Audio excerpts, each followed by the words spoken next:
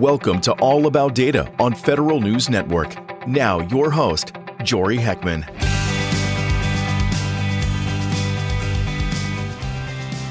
Thanks for joining me this week on All About Data, a conversation with chief data officers and the people who are making data work better in government. On today's episode, making the National Secure Data Service a reality. This interview you'll hear in a moment was recorded before President Joe Biden signed the CHIPS and Science Act on August 9th. The bill authorizes the creation of a National Secure Data Service. Here to talk about it is Nancy Potok, former U.S. Chief Statistician, now a board member at the Data Foundation. Nancy, thanks for joining me. Well, thanks for asking me to be here.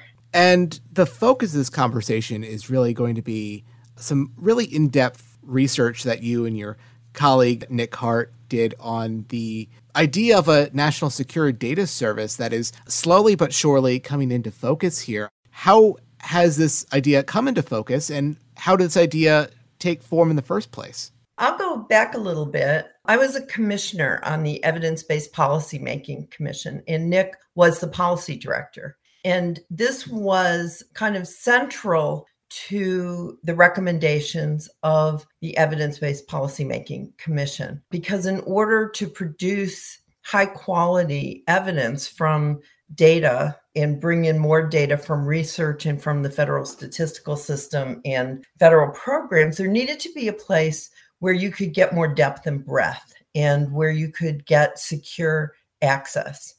And so the commission came up with a National Secure Data Service needed to be established. There were over 20 recommendations from the commission, and 11 of them were enacted into law in the Foundation of Evidence-Based Policymaking Act of 2018. The National Secure Data Service was not one that immediately got enacted into law, but Congress thought it was an idea worth pursuing and set up an advisory committee to do a 2-year study on what would that really consist of, what would it look like, how would you implement it. So Nick and I decided that we would really do an in-depth look into this because we were a little more agile in terms of being able to do a study, to look at alternatives, to come up with ideas and recommendations that the advisory committee could then consider and that Congress could consider. If you've ever worked with the Federal Advisory Committee, you know it can be kind of a bulky structure and it's a lot of people and it's kind of slow, and this was going to be a 2-year effort. So we just jumped in and said, maybe we can help inform this effort since we've been working on it all along. And that's kind of how we came to be involved in it, to take this kernel of an idea that Congress was intrigued with that came from the Evidence Commission and say, what does that really mean? What does it look like? How would it work? How would it operate? What does the governance structure look like? So we put out a paper that was kind of an initial look at this. And then more recently, a few weeks ago, we did a second follow-up paper that was a more in-depth look. Multiple streams of effort here, it seems. To tie it back to the advisory committee here, can you give me a better sense of the advisory committee on data for evidence building's current state of how they're looking at these things? I know you said that it can be a slow-moving process here, but what's the current state of play? I will tell you with the caveat that this is an outsider's view. Had I stayed as the chief statistician of the U.S., I would have been chairing the committee because that's what the law does. It sets up the chief statistician as the chair of this committee. But I left government. I have no affiliation with the committee at all. But Nick, my co-author, is on the committee. It's a public committee. It's a federal advisory committee. So all of the meetings are public, and I have been following it. So I just wanted to caveat that anything I say is as a member of the public, not with any kind of insider's view. What the committee has been doing, it has a 2-year time frame. So at the end of year 1, it was required by law to submit a report to Congress, which it did. And it affirmed the general principles for a National Secure Data Service. Personally, I was very happy to see what was in that first year report because it did actually follow very closely with some of the things that Nick and I had put out in the first paper in terms of what are the overall functions of a National Secure Data Service, what is kind of an overall conceptual framework for it. Our paper went farther than what the advisory committee put out. It was a much more general statement. It identified the issues that the advisory committee would take up in year 2. Now they're in year 2. The second and final report is due out, I say to Congress, but the law actually says it's recommendations to the director of OMB. So technically, it's a report to the director of OMB, but Congress, of course, is very interested in it, and it will go to both places. And it should pick up where the other report, the first year report, left off and get very specific about functions, privacy protections, governance structure, and how you would actually go about getting this started. Let's maybe unpack why this National Secure Data Service would be a good idea in the first place and why the commission thought it would be a good idea to have this as part of the federal government. Here's the vision. And if the vision gets realized, there will be tremendous value to the American public. Right now, we have a very splintered federal data infrastructure. So every agency kind of does their own thing. And within each agency, the bureaus often are not coordinating data. I also, when I was chief statistician, worked on the federal data strategy. My main co-leader of that was the federal CIO.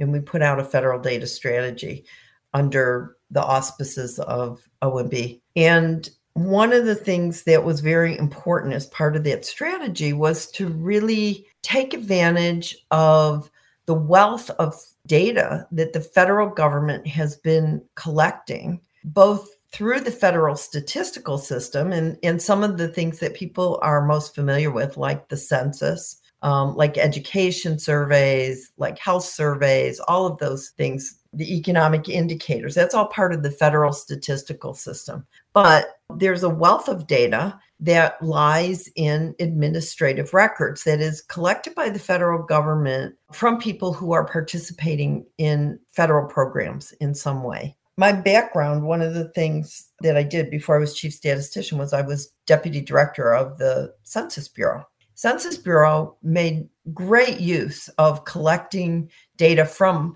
not only from the public, but from other agencies to really supplement and understand and get a much better depth of data to put together important information about the people and the economy. So linking these data sets is really critical. But you can't just willy-nilly sort of set up like a giant data warehouse and throw all federal data in there. There's privacy issues, there's security issues, there's ethical issues. The National Secure Data Service is a place where you can selectively, with an ethical, secure, privacy-protected framework, come up with kind of the most important questions of the day that you would need to answer from a public policy standpoint to understand, are programs working effectively? Are they really helping the public? Right now, the federal government is very good at shoveling money out the door. And I think we saw this during the pandemic. Congress rightfully said, but how do we know we're achieving what we want to achieve? How do we know we're actually changing anything? You know, if we're going to put all this money out there for these programs, we need some evidence that it's working. And if it's not working, what does work? So the National Secure Data Service was really envisioned as a place where you could pull in the data from these different sources, which does not happen organically in the federal government right now. There's so many barriers to doing that. And then it would provide this secure access both to researchers in the federal government, to people administering programs, to outside researchers, to really build collaborative communities to understand whether federal policies are working or not, and then feed that back into the policymaking mechanisms at OMB, at agencies, and for Congress. That's the vision. There's many, many barriers to sharing data across the federal government. There's one point about this that is essential that I think is really important to make. When the Evidence Commission envisioned this in the way that Congress has continued to envision this, it's considered a statistical activity to do this evidence building. Why is this important? Because a statistical activity is about collecting and using information about aggregated groups, not individuals. So even if you pulled information from the Department of Justice, or even if tax records were involved, you're always, one, protecting the privacy of individuals, de-identifying the data, making sure before anything is released that identities are protected and people shouldn't be able to be re-identified. But two, it's a very powerful thing to link data together and to really understand, especially if you're going to do longitudinal data sets and follow things over time, and link maybe individual records from different agencies. That's a very scary thought. The statistical protections say these can't be used for law enforcement. They can't be used to go against an individual. They can't be used to bump somebody off a program, like find welfare cheaters or any of those things.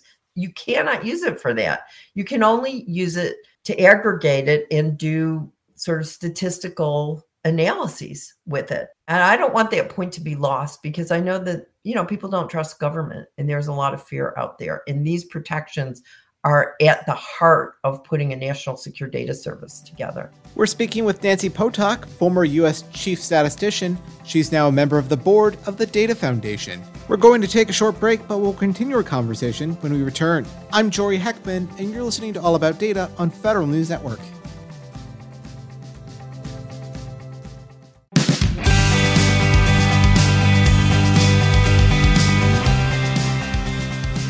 Back to All About Data. We're speaking with Nancy Potok, former U.S. Chief Statistician, now a board member of the Data Foundation. Of course, this is an idea, a principle, the National Secure Data Service, that doesn't exist yet. And so there are multiple ideas of how it might look in actuality. What agency or agencies within the federal government would be likely candidates for this National Secure Data Service to exist within? I think that the Evidence Commission was pretty clear in their report that because these would be statistical activities, that the National Secure Data Service needed to operate like a statistical agency, in that it had to be able to be covered by all the statutory protections that statistical agencies have.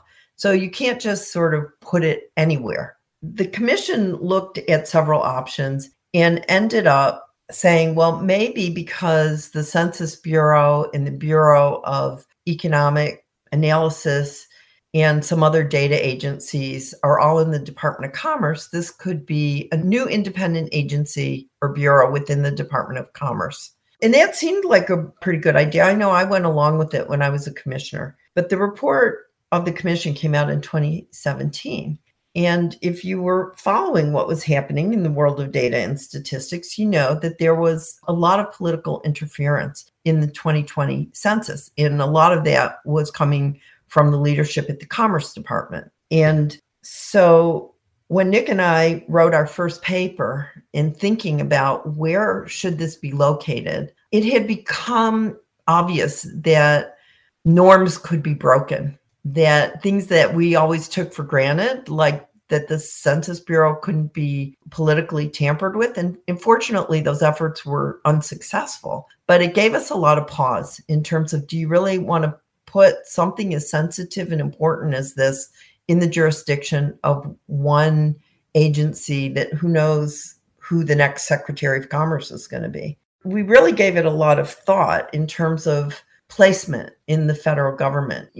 Many countries have a central statistical bureau that's very independent, but the US doesn't have that. We have a very decentralized system. And so we looked at several alternatives. And in our first paper, we compared these alternatives of where you might want to locate this. And based on an analysis of all the options, we came up with the National Science Foundation as a scientific agency that has a measure of independence from political influence that would probably be a good place to put something that would be primarily research oriented and evidence building oriented. And you'd want to bring in the outside scientific community who would want access to the data and have important research to do. But we didn't think that just the National Science Foundation per se was sufficient, because it's statistical, but the National Science Foundation has one of the 13 designated federal statistical agencies in it, the National Center for Science and Engineering Statistics. So we recommended that within the National Science Foundation, that the National Secure Data Service be under the auspices of its official statistical agency there. Right up with there in terms of where this would live within the federal government. I think you and Nick outline a couple of different governance models for the National Secure Data Service in terms of its day-to-day operations and how it runs. Can you maybe outline some of those for me? Sure. We initially, in the first paper, had said we think this needs to be run by the National Center for Science and Engineering Statistics at NSF. But in terms of the day-to-day operations, we think that there are some good models to contract this out with more of a federal-private partnership. And there were several reasons for that.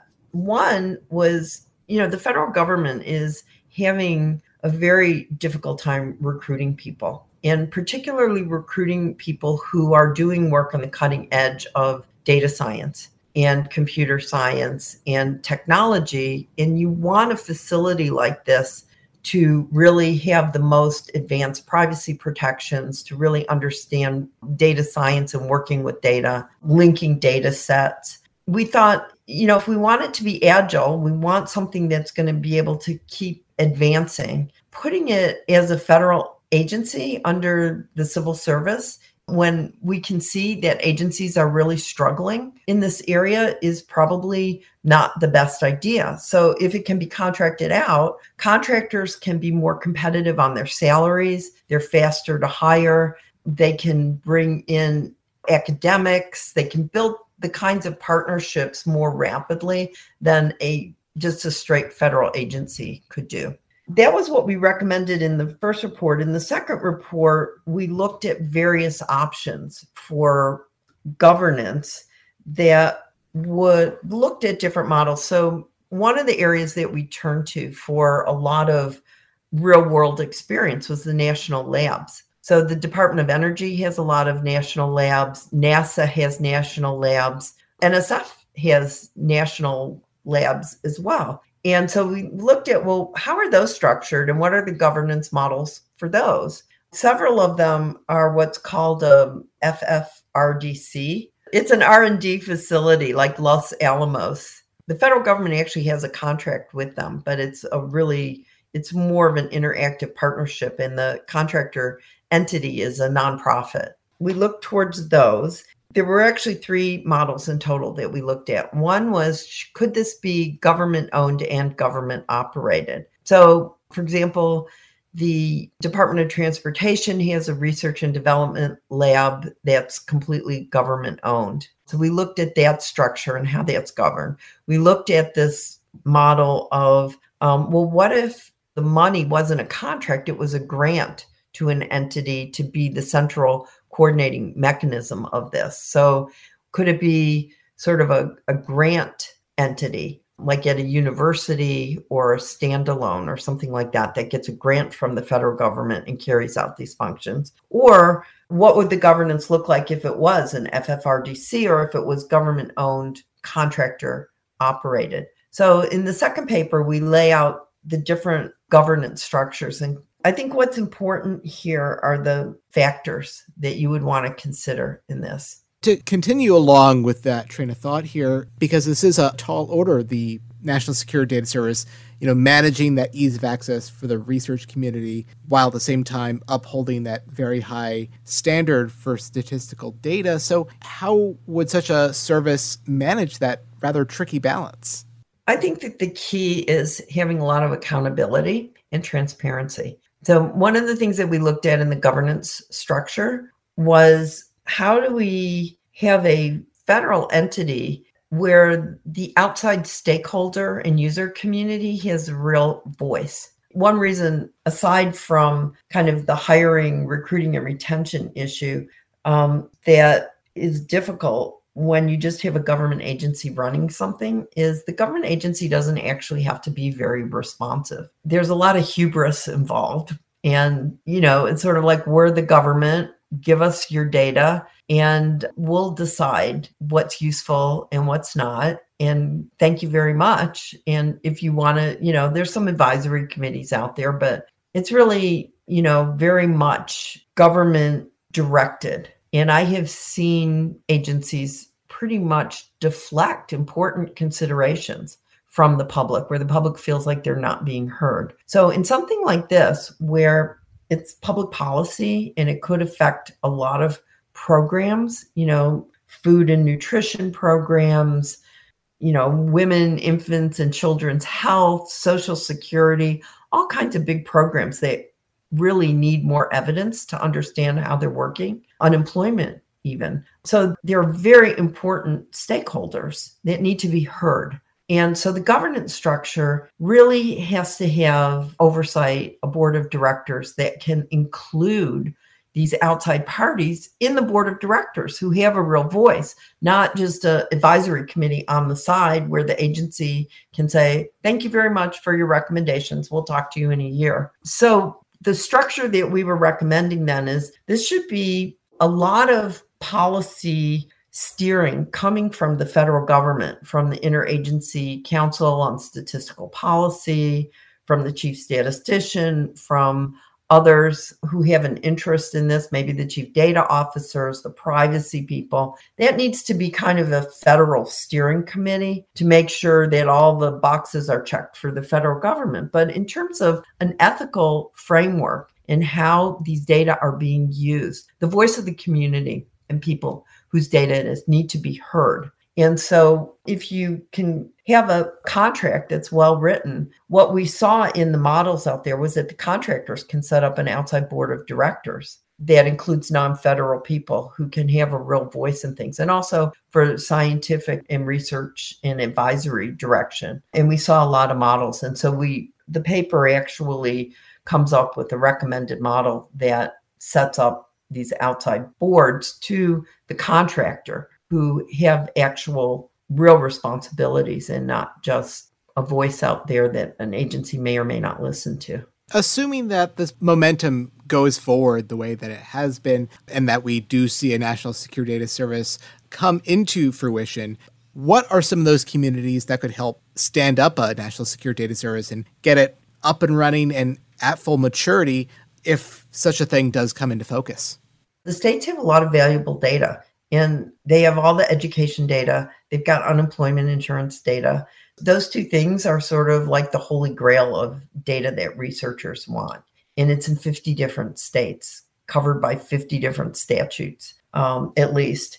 And there's a history of some mistrust between the states and the federal government when it comes to the states reporting data to the federal government. And there's a lot of redundancy because every agency is collecting data for its programs that are state-run, block grants, the Medicare and Medicaid is given out by the states. So the first thing that has to happen is really the states have to understand. There has to be some trust building between the federal government and the state so that the states see something in it for them to participate and have a real voice in this so that they'll be willing to bring their data to the table and they get something out of it. It's not all one way. We're required to send this to the federal government, but they don't get anything in return. That's one key group that really has to be positively engaged with this. Another group is the academic research community. They do so much research. They have to really get access, not just lip service that they're going to get access, but real access. There are ways for researchers to access federal data now. It's a very splintered kind of system, and there's a lot of bottlenecks that happen in terms of how they can get access to the data. And one of the important things here is to build a business process that can expedite approvals, has an appeals process, and really helps researchers understand. I mean, they're working on timeframes, they get grants, they have deadlines. They can't sort of wait 3 years to get an approval for something. If they're not going to get it, they should know right away as well. And the thing is, the federal statistical system has been doing a lot of work over the last couple of years to expedite this, to get access to data from statistical agencies. But the third group here, which is also really critical, outside of the federal statistical agencies are the program agencies. If you're running Medicare, you're not a statistical agency, but you have very valuable data. Same thing with a lot of the social safety net programs. You have program administrators, but they're not statistical agencies. So researchers need to be able to work with those agencies as well as with the federal statistical agencies. It's a larger federal community. And even though it's a statistical activity, a lot of the data is not coming from statistical agencies. So I think that's the big challenge, is how do you bring in the states, bring in the academic researchers, get the non-statistical federal agencies that have very valuable data sets, and then the federal statistical agencies all in the mix together. That was Nancy Potok, former U.S. Chief Statistician, now a board member at the Data Foundation. You can find the full interview and transcript on federalnewsnetwork.com. I'm Jory Heckman, and thanks for listening to this episode of All About Data. Thanks for listening to All About Data on Federal News Radio, part of Federal News Network. You can listen to this episode and past episodes anytime in your favorite podcast app. Search for All About Data on Podcast One, Apple Podcasts, or wherever you get your shows.